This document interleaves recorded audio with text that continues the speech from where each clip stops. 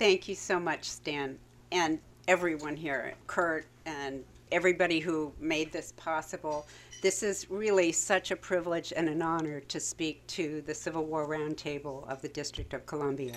When I embarked on this journey, deciding to what I thought was going to be write a journal article when I graduated from George Washington in 2008 and turned into a book 8 years later, it would only be sort of a dream that I would get invited to speak to a group of people who know so much about the Civil War. I didn't start out as a Civil War aficionado, but I was always interested in military history, and I figured that out one day when I tried to put Rick Atkinson's book, An Army at Dawn, into my bookcase, and it wouldn't fit. And so I started deciding to organize my library. So I took every book from every part of my house and laid them in piles in my basement area where I had most of my shelves, by category, by subject. And it was a eureka moment. They were mostly about military history, statesmen, biographies of generals, admirals.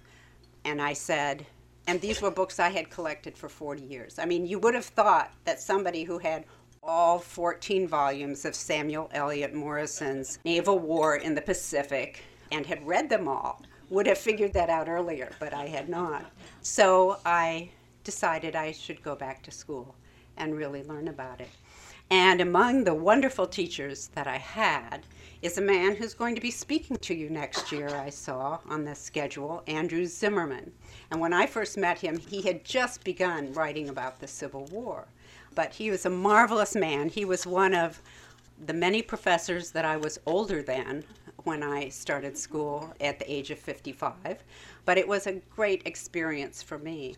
My interest at that time and what I wrote about and what my thesis was about centered on the Spanish-American War.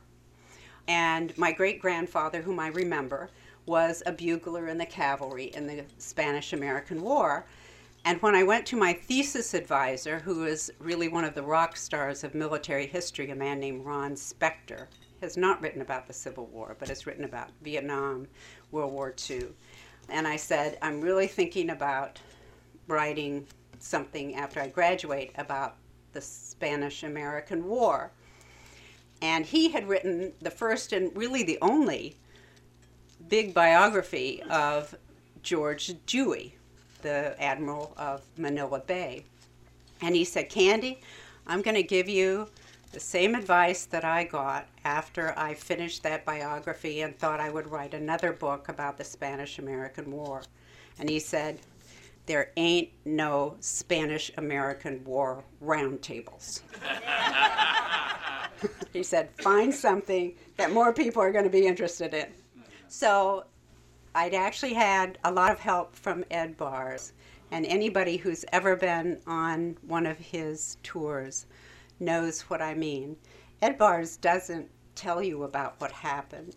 He stands there with his crop in his hand, and he closes his eyes, and he's there. And he is telling you what is happening, not what did happen. And I had the great fortune to go on a tour of Gettysburg with him, and that really sparked my interest in the Civil War. But how did I get from there to these four women? And I've been asked, were you interested in women's Civil War history? Were you interested in Lincoln? And actually, I think it was for two reasons. One, I was interested in the generals. I'd read all of these books about generals and admirals and everything, but the wives seemed to only make cameo appearances in them. Some of the more famous wives, of course, might have a biography, as Jessie Benton Fremont did, or had written her memoirs, as Julia Grant did, but most of them were really just cameos. And yet, growing up in a military family, my mother was a Navy wife, which has always been called the hardest job in the Navy. I knew that the strength and the resilience that she had were so important to my father's career. So I thought, these women, I had to look at some of the military wives. Now what happened was that in one of my courses, not the one taught by Dr. Zimmerman, but another one, I did a paper on William Tecumseh Sherman, who I knew very little about at that time, other than in sort of Civil War reading in passing. And I saw that his wife had traveled in the first year of the Civil War to Washington to meet with Abraham Lincoln to try to rescue her husband's reputation. And I thought, well, that's really interesting. And that meeting had gone well. And I remembered that having read about Fremont, famous explorer, first Republican presidential candidate ever, then general, I remembered that his wife had gone in the Civil War to Washington to try to save her husband's emancipation order, and that meeting had not gone well. Well, at that time in my life, I was going back to school, but I was going to school at night. I was working during the day. I was a lobbyist. My husband and I had started our own lobbying firm. And so I thought, one was a pretty good lobbyist, and one was not such a good lobbyist. And so let me think about these. One of these generals was very successful, and one of these generals was not successful. And so I decided to try to find another set of generals whose fortunes in war sort of matched the same trajectory as Fremont and Sherman. And when I looked, it appeared to me that McClellan and Grant lined right up. Let me see if I can find this one bit, the beginning of my book, to give you the sense of what I figured out at that time. So this is in June of 1861.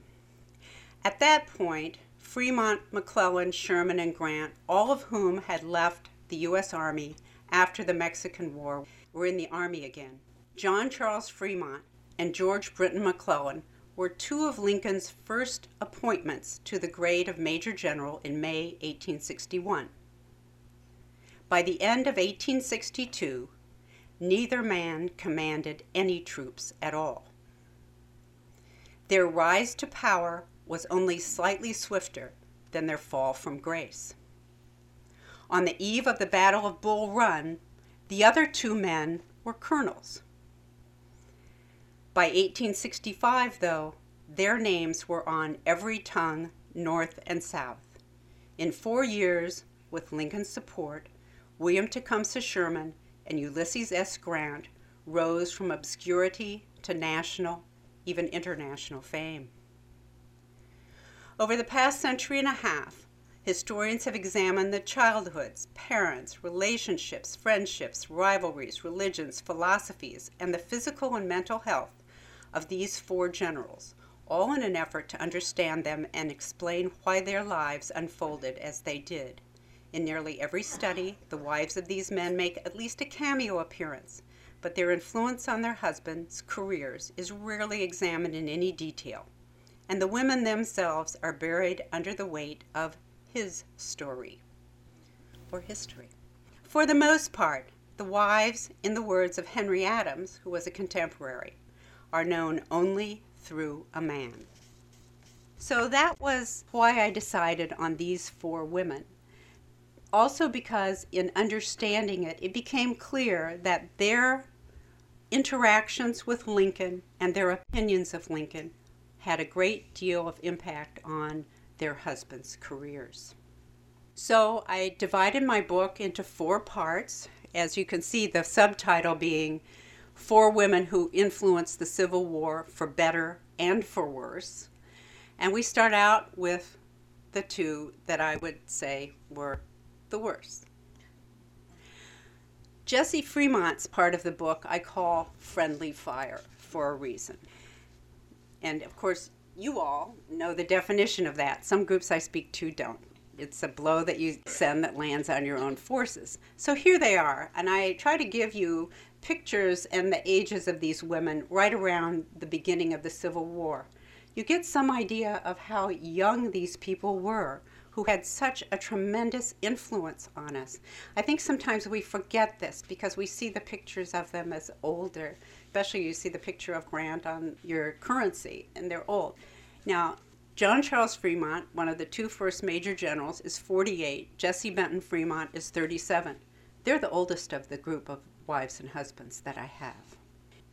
They met because John Charles Fremont, famous Western explorer with the U.S. Army Topographical Survey, made 4 different expeditions across the country mapping trails, came back to Washington each time to write those reports for Congress, who underwrote his journeys. The first one, when he came back, he was seized upon by Senator Benton from Missouri, Senator Thomas Benton, one of the first Missouri senators, who had this sense of really manifest destiny even before that term was used. He really felt the future of the country was in the West. He was from St. Louis, and he would go to Fremont's garret, where he was trying to put together these reports. Senator Benton's youngest daughter was Jessie Benton. He named her after his father. He thought he was going to have a son, so they changed the spelling of it. But he raised her in the 19th century like a man. He educated her like a man. By the time she was a teenager, she could speak 4 languages and she could translate Greek and Latin. She was raised to be the toast of Washington, and she was frustrated by the confinement that society had in those days for women of that era, smart, interesting women of that era. So she knew, as Mary Todd Lincoln knew, that if she was going to be ambitious in the political sphere, because she was following her father's footsteps, she had to marry a man who could be a successful politician. And she fell in love with John Charles Fremont. She convinced him to elope with her when she was 17 years old. Against the wishes of her parents, they wanted to throw him out of the house, but she insisted she'd go with him, and they weren't ready to give away their daughter. So she took in hand those field notes that he did of his expeditions, and she wrote them up in prose. And if you were to go to the Library of Congress and find those original reports from Fremont's expedition, they're in Jessie's handwriting, and they're Jessie's prose. And they were hailed as the most interesting thing that was happening and as a blueprint for pioneers to move west.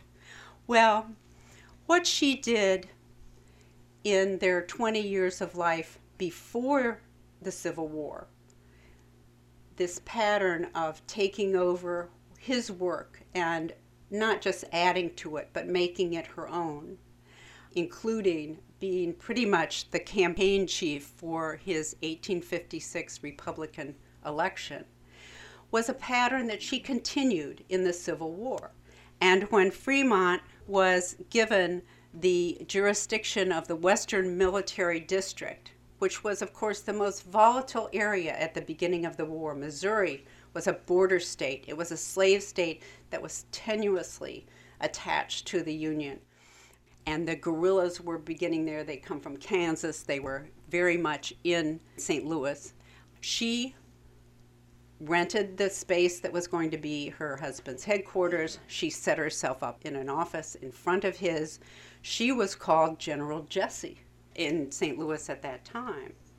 And she was so intent on making sure her husband was a success. In fact, I look at her as almost like a stage mother, that when he proposed as a means of trying to bring the rebels in Missouri away from the battlefield, that he proposed to declare an emancipation order saying that any person in the Western Military District fighting against the Union would have their slaves freed on his order. Jessie agreed with that. And so he published it in the newspaper without telling Lincoln in advance. Lincoln got to read it in the newspaper. So this is in late August of 1861. At this point, nobody in the country had signed up to go to war to free slaves. They had signed up to reunite the Union.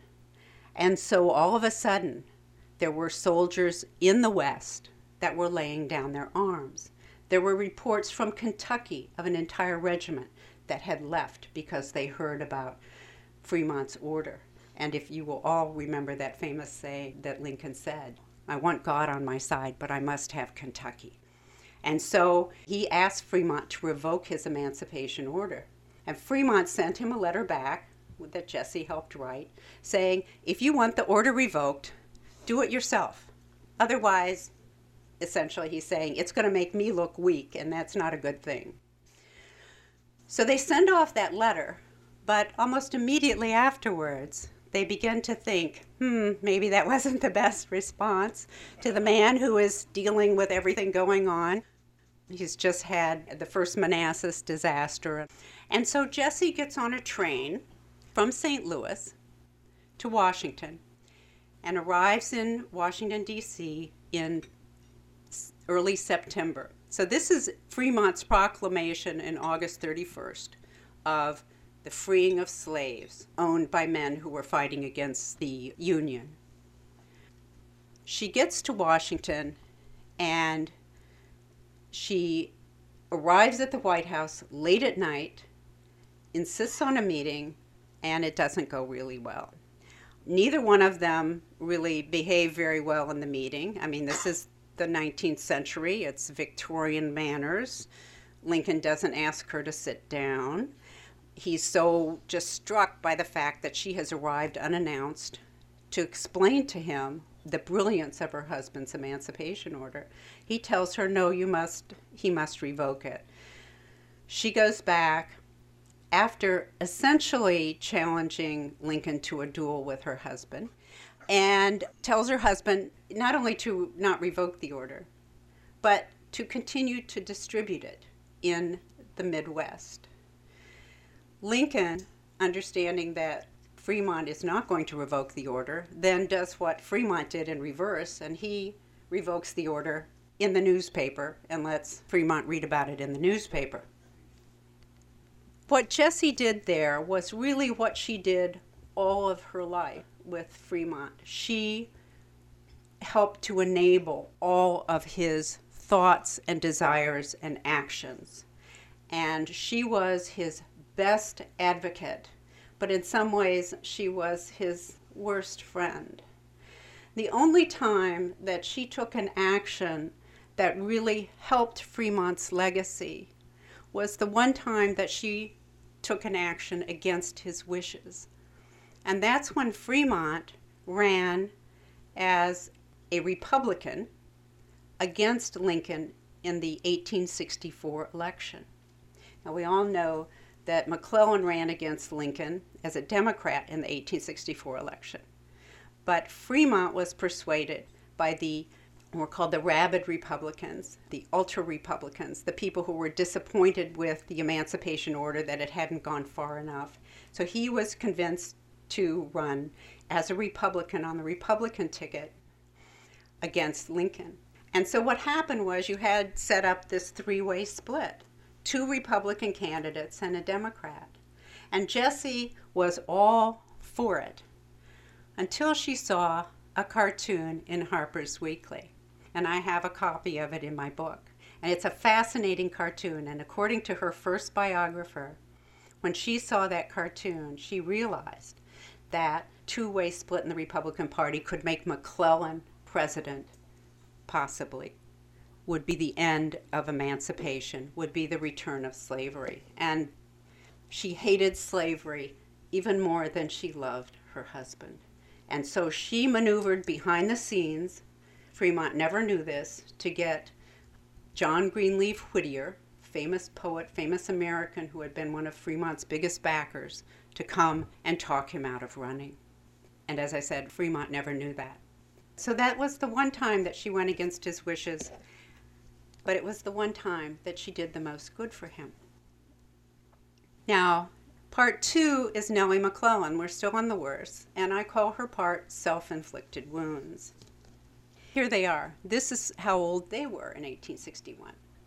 He was 34 when he was named General-in-Chief. She was 26. They were so young. She was a celebrated beauty, the daughter of famous explorer William Randolph Marcy, a military man. She refused 8 offers of marriage from men, including one from McClellan, before she accepted his second one. And it's a fascinating story. She had been engaged to A.P. Hill long before he was a famous Confederate general. That was her true love. But she ended up being thwarted in that by her mother, who did a very despicable thing, which I relate in great detail, and forced her to give him back his engagement ring. And then she refused offers from several other people. A.P. Hill and McClellan had actually been roommates at West Point, so it gets really interesting. But when she finally accepted his second offer of marriage was at a time in 1860 when he was president of the Illinois Central Railroad. He had the highest paying civilian job in the country. That was not a small part of his newly apparent charms, I'm sure. But you have to think about this. This was a woman who was not able to marry the man that she loved. But she was in an era where marrying well was what a woman did. And so when she was offered this second chance to marry this man who had loved her, who had asked her to marry him, who her parents thought highly of, she did it. And you can hardly judge against her for that. When they were first engaged, and this is at least a year before the Civil War, McClellan insisted that they would write each other every day that they were apart, and they kept that promise.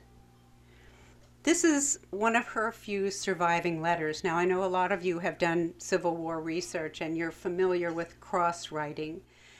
The great advance in Civil War research is the iPhone. Being able to go to the Library of Congress, not look at these on microfilm, but go to the Library of Congress, take a picture with your iPhone, get it onto your computer, enlarge it, look at it, crisp it up. I mean, it just makes such a huge difference. Library of Congress didn't allow that when I first started doing my research, but about 6 years in, they did. And so it's still difficult to do. But she wrote him every day, and we can tell this because his letters reference her letters over and over and over again. But only 5 of hers survive. So you don't get as good a sense of her, and there's been no biography of her. But in McClellan's letters, you get even more sense of her, because think about it, if you're writing each other every day and you're responding to what they say, you will be repeating things that they said and commenting on things that they said and commenting on them. And you will get a real sense of the person. And so for most people have gone through McClellan's vast correspondence to read about what he thought about the Civil War, I think I was the first person to read his letters to learn about his wife. But what he wrote about other people was really, really interesting. And so here's one excerpt in June of 1861. It is perfectly sickening to have to work with such people and to see the fate of the nation in such hands. It is terrible to stand by and see the cowardice of the presidents, the vileness of Seward, and the rascality of Cameron. Wills is an old woman, Bates an old fool. The only man of courage and sense in the cabinet is Blair, and I do not altogether fancy him. And he goes on and on and on. Now, I think we're all familiar with McClellan's track record on the military side. And as I said before, he started out with Fremont, one of 2 major generals. And less than a year and a half later, he's out of command completely. Lincoln said he had the slows. But it's clear from his letters that he was paranoid and narcissistic, at the very least. Now, why I call her part of the book Self-Inflicted Wounds Somebody asked me about Libby Custer. Well, Libby Custer and Pickett's wife and certainly Julia Grant, they all wrote to burnish their husbands' reputations after they died. Their husbands all predeceased them, and they spent the rest of their lives rescuing and enhancing their reputations. Not Nellie. I don't think she realized it, but she did not. She ended up doing almost the opposite. All of those widows who work to burnish their husband's reputation are the bane of most biographers' existence. In fact, there's one great book about writing biographies that's called this. And if you think about it, you'll remember that immediately after George Washington died, Martha Washington burned all of his correspondence. They either destroy it or they make it all up. They make up the story. What Nellie did was something very different. Her husband had appointed a literary executor. Of course, George McClellan would think he needed a literary executor. He died of a heart attack suddenly at the age of 58, completely unpredicted. And she was still a relatively young widow. And so she goes off to Europe and allows her daughter to copy all of their letters and give them to this literary executor. Now, I've done a whole talk about this literary executor because he is an amazing person and was exactly, for us historians, the right person, for George McClellan, the wrong person. But that's because he took those letters.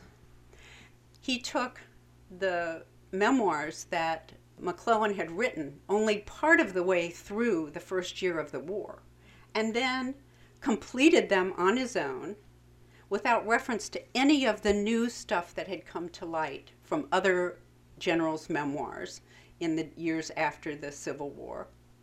And then, just for spice, he put in 250 excerpts of those letters that George wrote to Nellie.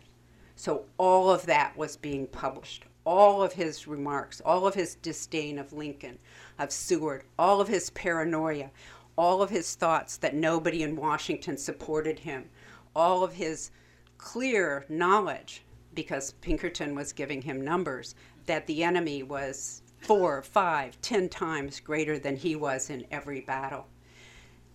And so, in fact, what Nellie did was hand this literary executor, William Prime, all of this deliciously trashy stuff that we see on TV these days, but that was not at all what you ever would have seen in the Victorian age, in that era. That type of stuff would never have been made published. Now, why I think that she didn't realize what he was doing with it is because her name is misspelled in the book. So this is what the literary executor published with Mark Twain's help.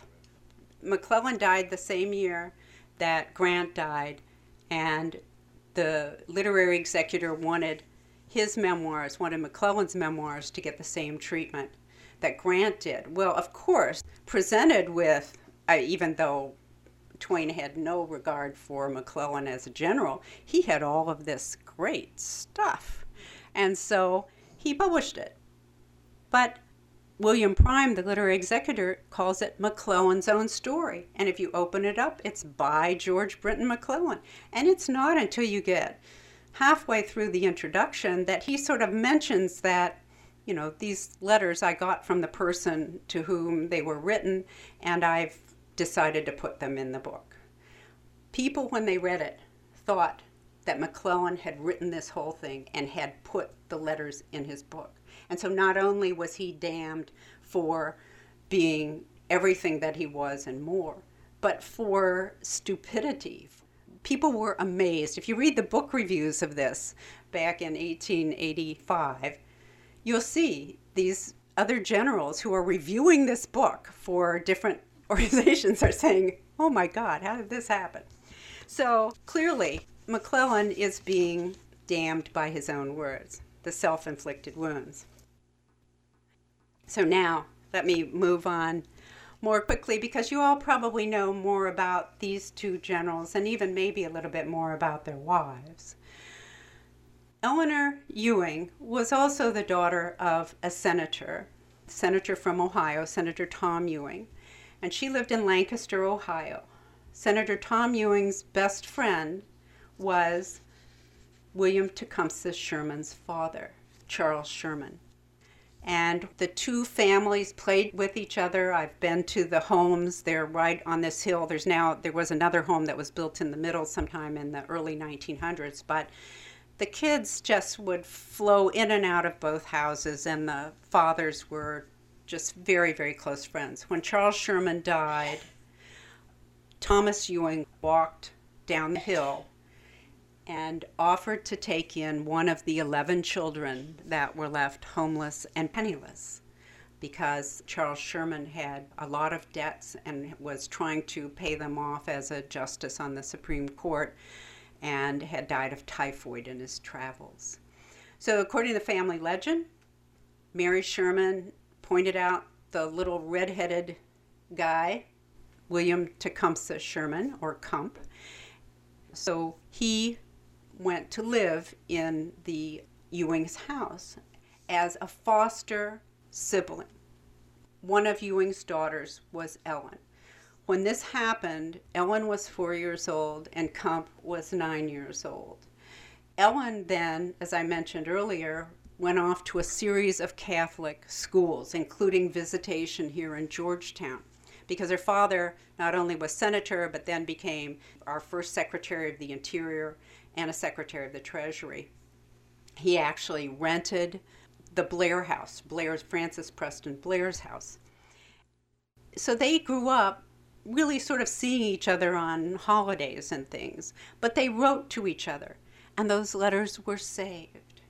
And you can read those letters. They have all been given to the University of Notre Dame, and you can go online and read the original letters or transcripts of the letters between the two of them from the time they were barely teenagers. And it is in the course of those letters they changed from foster siblings and really fell in love. And you can see it happening just written out there. It's amazing. So they ended up being married at the Blair House in 1850. Sherman was encouraged to go into her father's salt works, but he had gone to West Point and he wanted the life of a soldier. Soon his family grew. They couldn't afford him being a soldier in the antebellum war after the Mexican War, when pay was so low and promotions were nowhere. So he ended up doing a series of things, being a lawyer, a very bad lawyer, being a real estate developer and rental manager, very bad at that, couldn't ask anybody for money. And he tried a number of things, finally got a job as the head of what became LSU, but was the Louisiana Military Seminary. Lived in Louisiana, was building a house for them, and the war breaks out. And as soon as the Louisiana governor seizes the U.S. Armory, he leaves. He's out of there. He says, this is not right.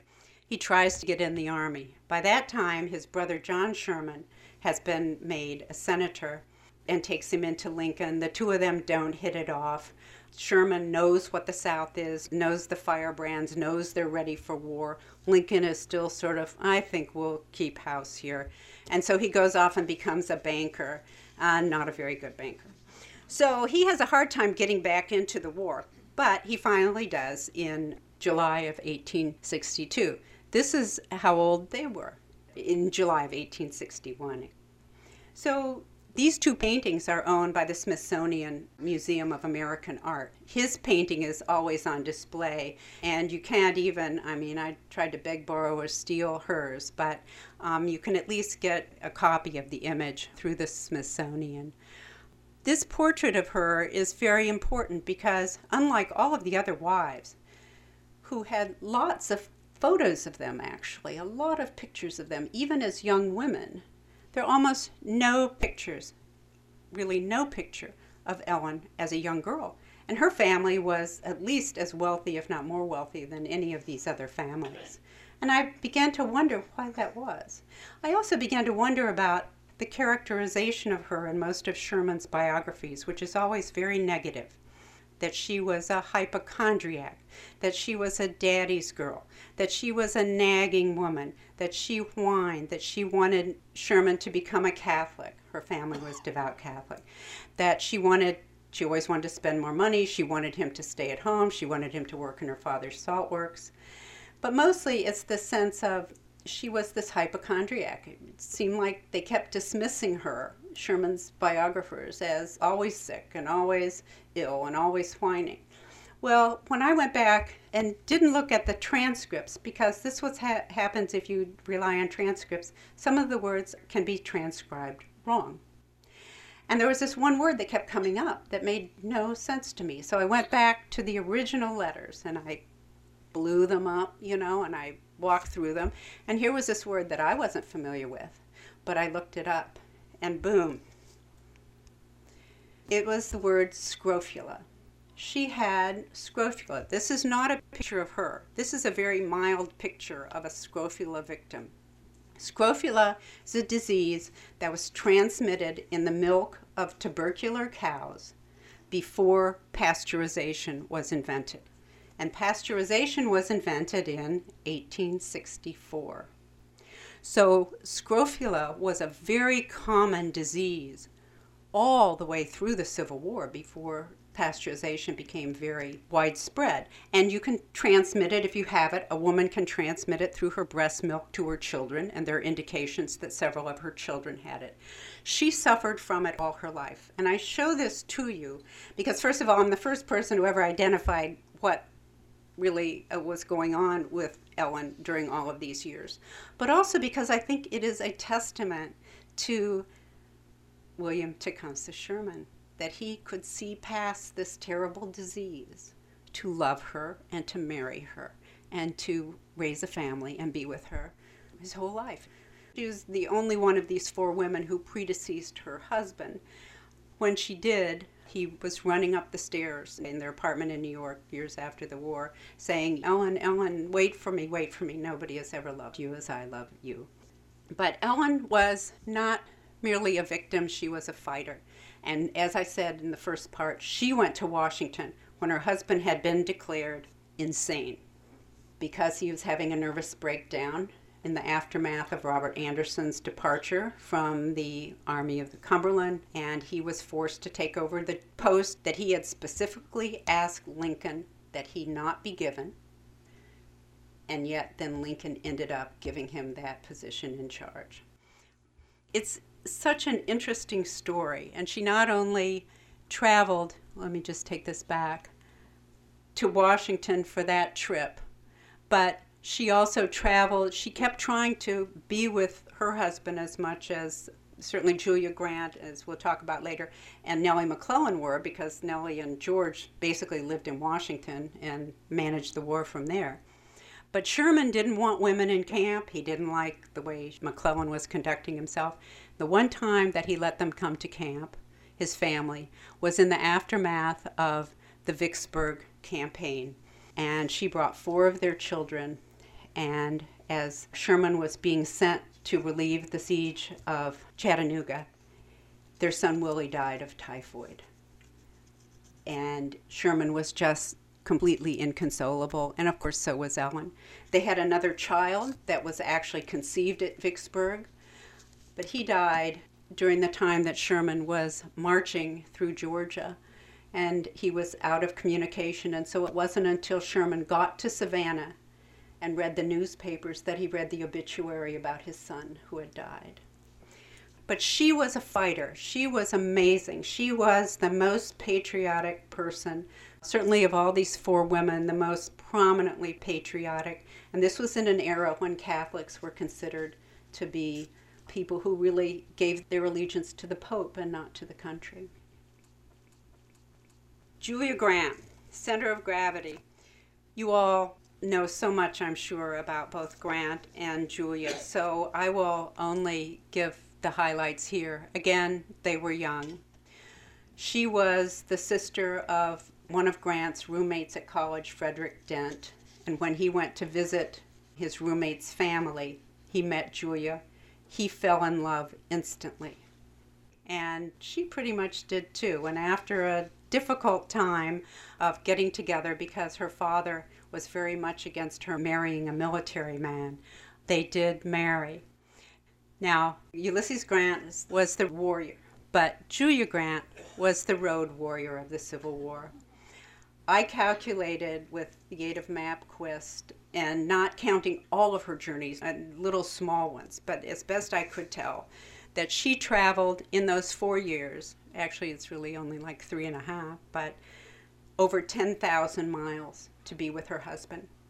Most often with at least one of her children, and sometimes with 4 of them, and with a slave for some part of it until the Emancipation Proclamation. The thing that makes this even more remarkable than it just seems when you look at this map and imagine it, is that she suffered from a pretty debilitating eye defect. She had what's called strabismus, which means that one eye or the other, they don't focus together. Now, you can call it cross-eyed, sometimes it's wall-eyed, but the technical term is strabismus. And what that does is, first of all, it makes you very self-conscious.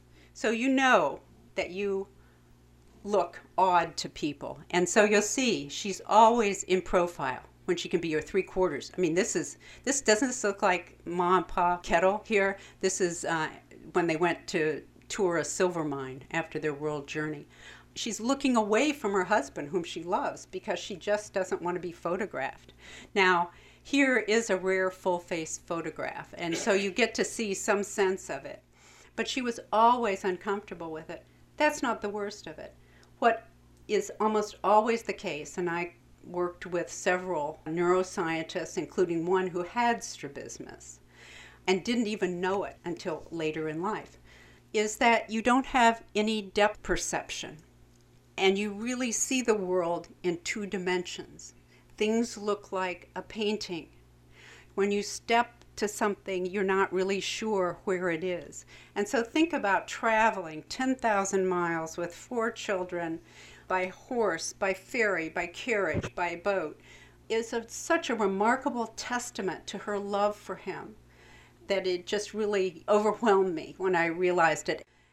And when one of her great-great-grandchildren, Ulysses Grant Dietz, read my book, he said it's the first time that they could ever figure out what was going on with her, because she would rarely write to him.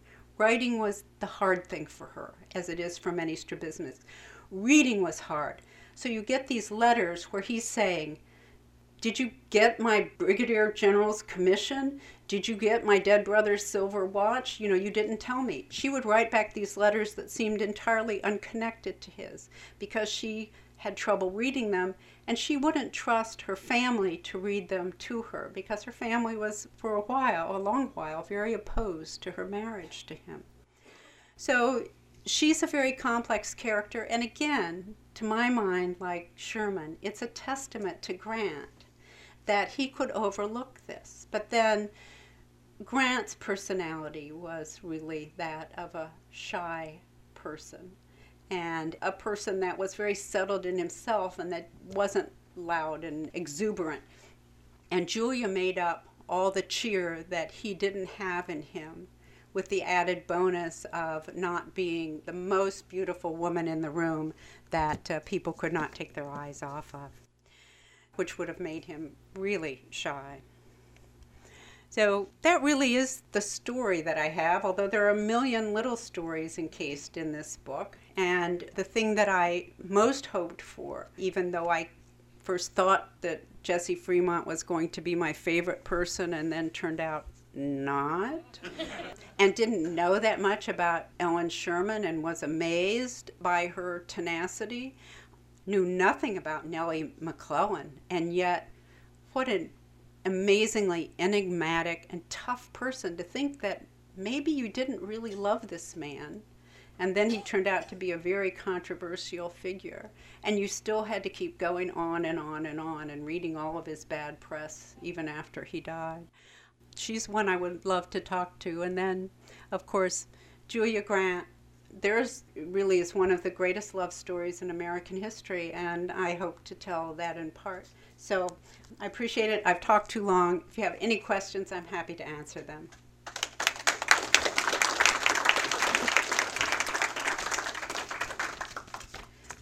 I'm just curious, what was the word that they mistranscribed? Scrofula. When they typed it out, it was Siruto.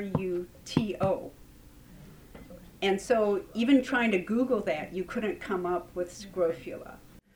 Yes? There's a famous Sherman statement that he wouldn't run for president if nominated and will not accept, if elected I will not serve. I've heard somebody say, well, he was trying to protect her because of the anti-Catholicism, if she would be a Catholic first lady, or during the campaign, what she would have suffered. Mm-hmm. That's why he was so dead set against it. And also, if you could comment, I also heard that his eldest son, who was going to be his heir apparent, turned out to be a priest. And he got very angry at her and blamed her for that. And I'm just wondering if you could comment on those two things. Happy to do it. The first one, there is clear indication in some of his letters that he knew that he couldn't get elected if he ran because his wife was Catholic. And not just that, I mean, the Pope knew who his wife was. She raised money for the Pope's Diamond Jubilee. She was a very active Catholic, and all of her children too, and her mother. Now, their father was not, but he converted on his deathbed. So to say that the Templars were against Catholicism is about as mild as you can say, because it was really, really very, very strong. But that was an important factor. But the other thing is that he hated politicians and he hated politics. Now, he completely understood the civilian military chain of command, unlike McClellan, shall we say. But he respected that, and he respected the offices, but he hated politics. And the only time that he ever got involved in politics was at the end of Grant's life, when Grant was writing his memoirs, because he had no pension. He had given up his military pension when he became president, and there was no presidential pension. And then, of course, he had lost all of his money in his son's scheme. So he went to the Congress and lobbied for Grant to get a pension. And that's the only time he even wanted to be anywhere near politicians. And he had gone through the thing with Stanton and Grant and stood up to all that. But there's a book called Grant and Twain, written by a man actually who lives here in Arlington, that tells a very moving story of that, and especially those last few hours when they moved the clock back so that they could pass Grant's pension. But then the other question had to do with the son. Yeah, well, what happened was, I mean, here is how I read it in his correspondence, and some of it was very definite and some of it wasn't. He did have this son, Tom, who became a lawyer, went with his father on this long trip out west, right during the Battle of Big Hole, spent months with him, and this is after Willie's death. So Willie, who had died at Vicksburg, was Sherman's embodiment of himself. And he writes about it, letters to everybody. You can't imagine how many letters he wrote about how Willie was like him and how all of his hopes and dreams were with Willie. And Willie was the one that was going to raise him. And essentially what had happened was that Willie was Sherman's son and Tom was Ellen's son. And Tom had always wanted to be in the priesthood. He had embraced the church as a young man, but once Willie died, tried to do what his father wanted him to do, went to law school, learned finance and everything, but he couldn't do it. And they come back from this long railroad trip, 3 or 4 months together, and Tom says he's going into the priesthood. And it is a severing of the family, not just him. And literally, Ellen and the children move away for a while, and they don't get reconciled for several months. It's a very difficult story. And when Kump is on his deathbed, because Ellen has predeceased him, so it's just his children around him, and after Ellen died, he had written that the only thing she ever wanted was for me to become a Catholic, but I just couldn't do it. I just couldn't do it. I think it's partly because his father was a Mason, and so he was honoring his father. But he never did it, and so he's on his deathbed, and the children, who are all Catholics, Tom is in London, he's a priest in London, and he tries to get on the boat back, but they call in another priest, and they have the last rites said over him. And unlike Ellen's father, who had at the last moment asked for the last rites to be said over him for his wife's sake, for Ellen's mother's sake, never asked that. He was basically comatose. And so the children call in a priest when his brother John Sherman is out of the room, and they basically say the last rites over him, and the press erupts about this. I mean, they have been on Sherman ever since he was called insane, and when he gave those first lousy surrender terms to Joe Johnston, and I mean, they've just been after him forever. But John Sherman comes in and says, no. He said, if I had been there and the priest had come in, I would have let him do it. But it's a very dramatic, when you start writing something and start researching something, you go off on these rabbit trails. And so I followed the trail of Tom Sherman, the priest. And fascinatingly, goes back to my interest in the Spanish-American War, Fred Grant, the Grant's oldest son, was a general in the Spanish-American War in the Philippines, and Tom Sherman was the priest, the chaplain attached to his unit. So they served together in the Philippines. But Tom Sherman had terrible nervous breakdown and ended up being committed to an insane asylum and committing suicide. There was some small reconciliation with his father before he died, several years before he died, but he had his own demons, and it's a very tragic story. Your next 8 years, part 2, is it going to be another 4 Union generals' wives or Confederate?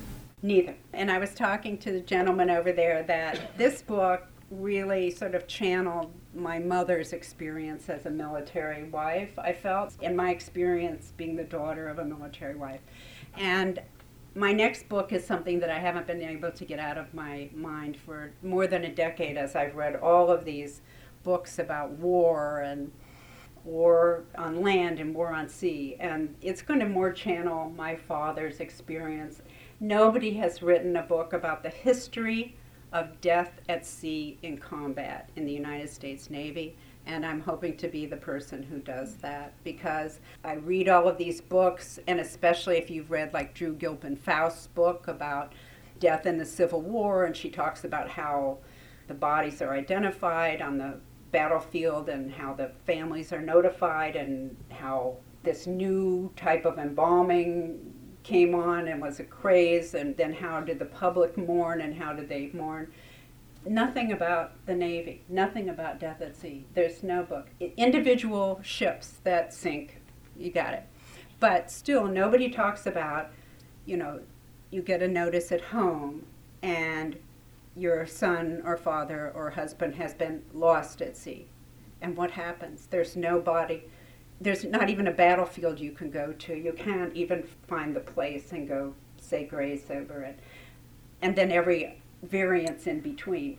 We got our traditions about burial at sea from the Royal Navy. How has that changed? Did we put a different spin on it? What's different today?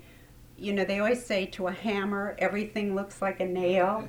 And so to a Navy brat, I'm always asking, well, what about the Navy? What about the Navy? And I had several other things I really thought would be great topics, but I know even if I spend the next 8 years doing that, then the next 8 years I've got to do this one.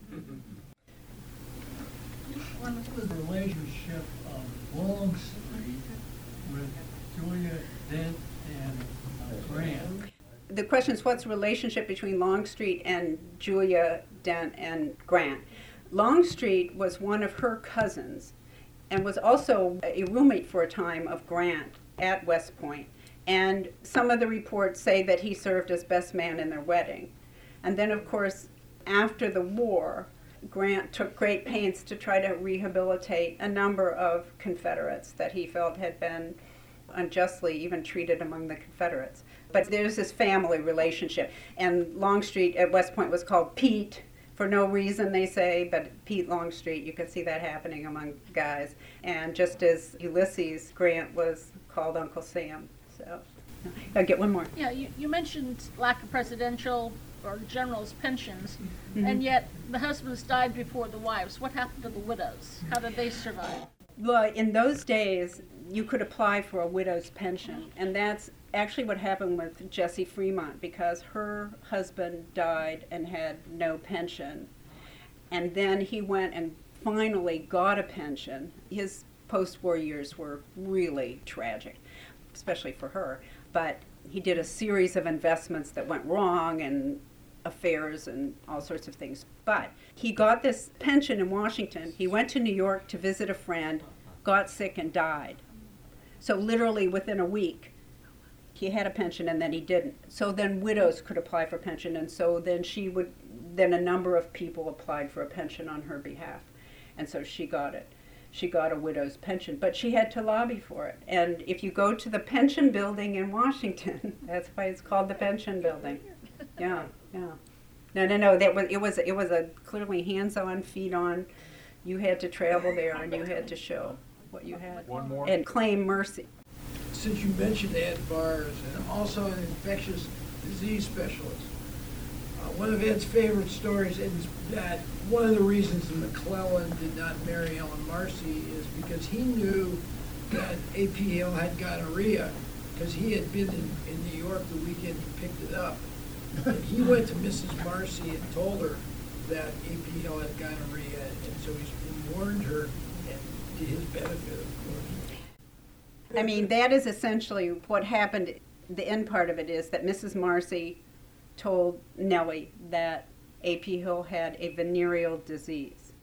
And we know that Mrs. Marcy and McClellan were sort of pen pals, because he had been still trying to win her over for years. For 5 years, he corresponded with her mother to try to get her to marry him. And so it seems only natural. But I've never seen that proof. And the only things that I have seen are the most remarkable letters that I found during this, and that have been quoted in some of the biographies of A.P. Hill. But to read them in the Library of Congress is astonishing. The letters between Mrs. Marcy, between Ellen's mother and McClellan. And Ellen knew nothing about these letters. It turns out that somehow A.P. Hill found out that Mrs. Marcy found out that A.P. Hill had a venereal disease, or maybe even she was just willing to use that, because that was not an uncommon thing at that time, to get her daughter to give back the engagement ring. Almost a year later, A.P. Hill finds out that that's why Nellie gave back the ring, because she never told him why she gave back the ring. A.P. Hill writes her father this long, amazing letter in which he says, you have to do something about your wife having said this. You at least have to tell me who it was who told your wife this, because otherwise I'll never be able to marry. It's like, this is the end of my life, and everybody knew how much he loved women. So then Mr. Marcy writes Mrs. Marcy, because now they're far apart. He's posting some ways, and says, did you tell this to my daughter? Hill says it's not true, and if it's not true, then you must let her marry him. You must. In this letter, he's saying, this is the worst thing, we've got to let her marry him. Well, then that's sort of the end of the trail there, because somehow she never, I think Mrs. Marcy, who just really liked George McClellan, was not going to let her marry him, and so it peters out. Now, here's what goes through my mind when I hear this, and then I'll quit. But I'm going through this whole tragic story and trying to figure out, did Ellen really ever love George? Was it purely a marriage of convenience? She was a good wife to him till he died and the memoirs came out. But, during their lifetime, they seemed a very happy couple. And so what happens when he dies before she does? And she finds all these letters. And she finds out that. I mean, I think, oh my God, what an awful thing that would have been for her to have known what was going back and forth between her husband then and her mother and her father, you know, saying you should have been able to marry the man that you truly loved. Oh my gosh. Anyway. Thank you so much.